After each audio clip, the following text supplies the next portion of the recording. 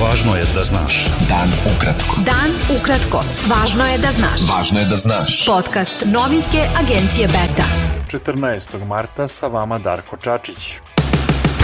19. dana ruske invazije na Ukrajinu nastavljeni su žestoki napadi i bombardovanje ukrajinskih gradova. Ukrajinske vlasti su saopštile da je u vazdušnim i artiljerijskim napadima na Kijev poginulo 5 osoba. Ukrajinska državna elektroenergetska kompanija saopštila je da su ruske snage ponovo oštetile dalekovod koji snabdeva strujom nuklearnu elektranu Černobilj. Ruske vlasti su optužile ukrajinske snage za napad na Donjeck, tvrdeći da je poginulo 20 civila. Oko 160 vozila uspelo je da izađe humanitarnim koridorom iz Marijupolja, koji je danima pod opsadom ruskih snaga. Ukrajinski predsjednik Volodimir Zelenski ponovo je pozvao NATO da uspostavi zonu zabrane letenja iznad te zemlje, upozorivši da bi u protivnom ruske rakete mogle da padaju po zemljama članicama alijanse. Za Srbiju bi bila potpuna katastrofa ako se obistine najave iz Sofije da će Bugarska zatvoriti gasovod Balkanski tok ukoliko Rusija počne da plaća tranzit u rubljama, izjavio je predsjednik Aleksandar Vučić. Ako će da plaćaju u rubljama, vi presečete tranzit gasa, ja računam mora neko nešto i nas da pita. A to je za nas katastrofa. To je za nas potpuna katastrofa. Svi ostali će ponešto da dobiju. A mi nemamo odakle šta da dobijemo, sem da dobijamo preko Beregova, dakle iz Ukrajine, Mađarske do Srbije, ili da dobijamo Balkanskim tokom iz Bugarske. Ako nam to ukinu, ne znam šta da radimo. Sad ćemo da kupujemo i po koju god hoćete ceni da utiskujemo gas, ali to nam je nedovoljno. Ambasada Ukrajine u Srbiji osudila je skup podrške ruskoj invaziji na Ukrajinu koji je juče održan u Beogradu. Ambasada je pozvala srpske vlasti da odmah i javno osude i kazne učesnike akcije koja, kako se navodi, promoviše podršku ratu i podstiče i ohrabruje učešće u njemu na strani države agresora. Prema najnovijim zvaničnim podacima, u Srbiji je od koronavirusa umrlo još 17 osoba, a infekcija je u prethodna 24 časa potvrđena kod oko 2200 od oko 14.400 testiranih uzoraka.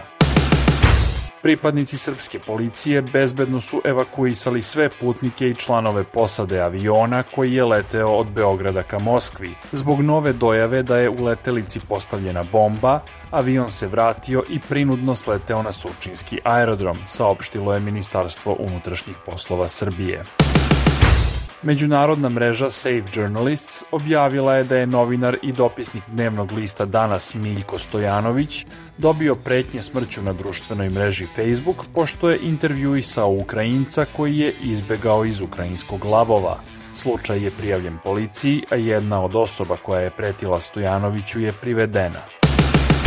Dosadašnje pripreme za izbore obeležila je intenzivna funkcionerska kampanja, veće učešće državnih funkcionera u stranačkim aktivnostima nego u prethodnim izbornim ciklusima i medijska dominacija Aleksandra Vučića i njegove liste kroz kombinaciju funkcionerske kampanje, izjava i gostovanja na televiziji i oglašavanja, saopštila je organizacija Transparentnost Srbija.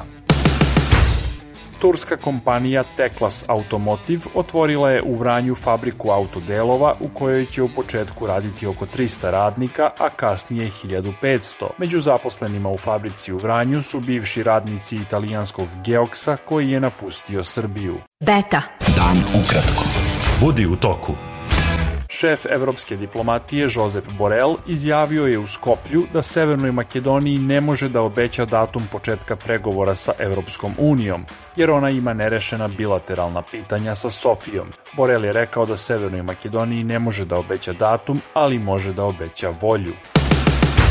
Specijalni američki izaslanik za Zapadni Balkan Gabriel Escobar izjavio je da Crna Gora ostaje privlačna meta za Moskvu, zbog čega Sjedinjene Američke Države i njihovi evroatlantski partneri treba da unaprede napore u suprotstavljanju neprijateljskim akcijama predsjednika Rusije Vladimira Putina. Escobar je rekao da Kremlj želi da uspori i zaustavi evroatlantske integracije Balkana.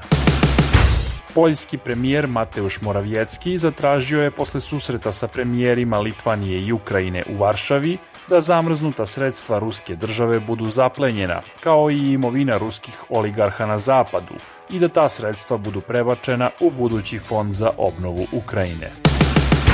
Bilo je to sve za danas. Sa vama je bio Darko Čačić, slušajte nas i sutra. Pratite nas na portalu beta.rs I društvenim mrežama. Važno je da znaš. Dan ukratko. Podcast novinske agencije Beta.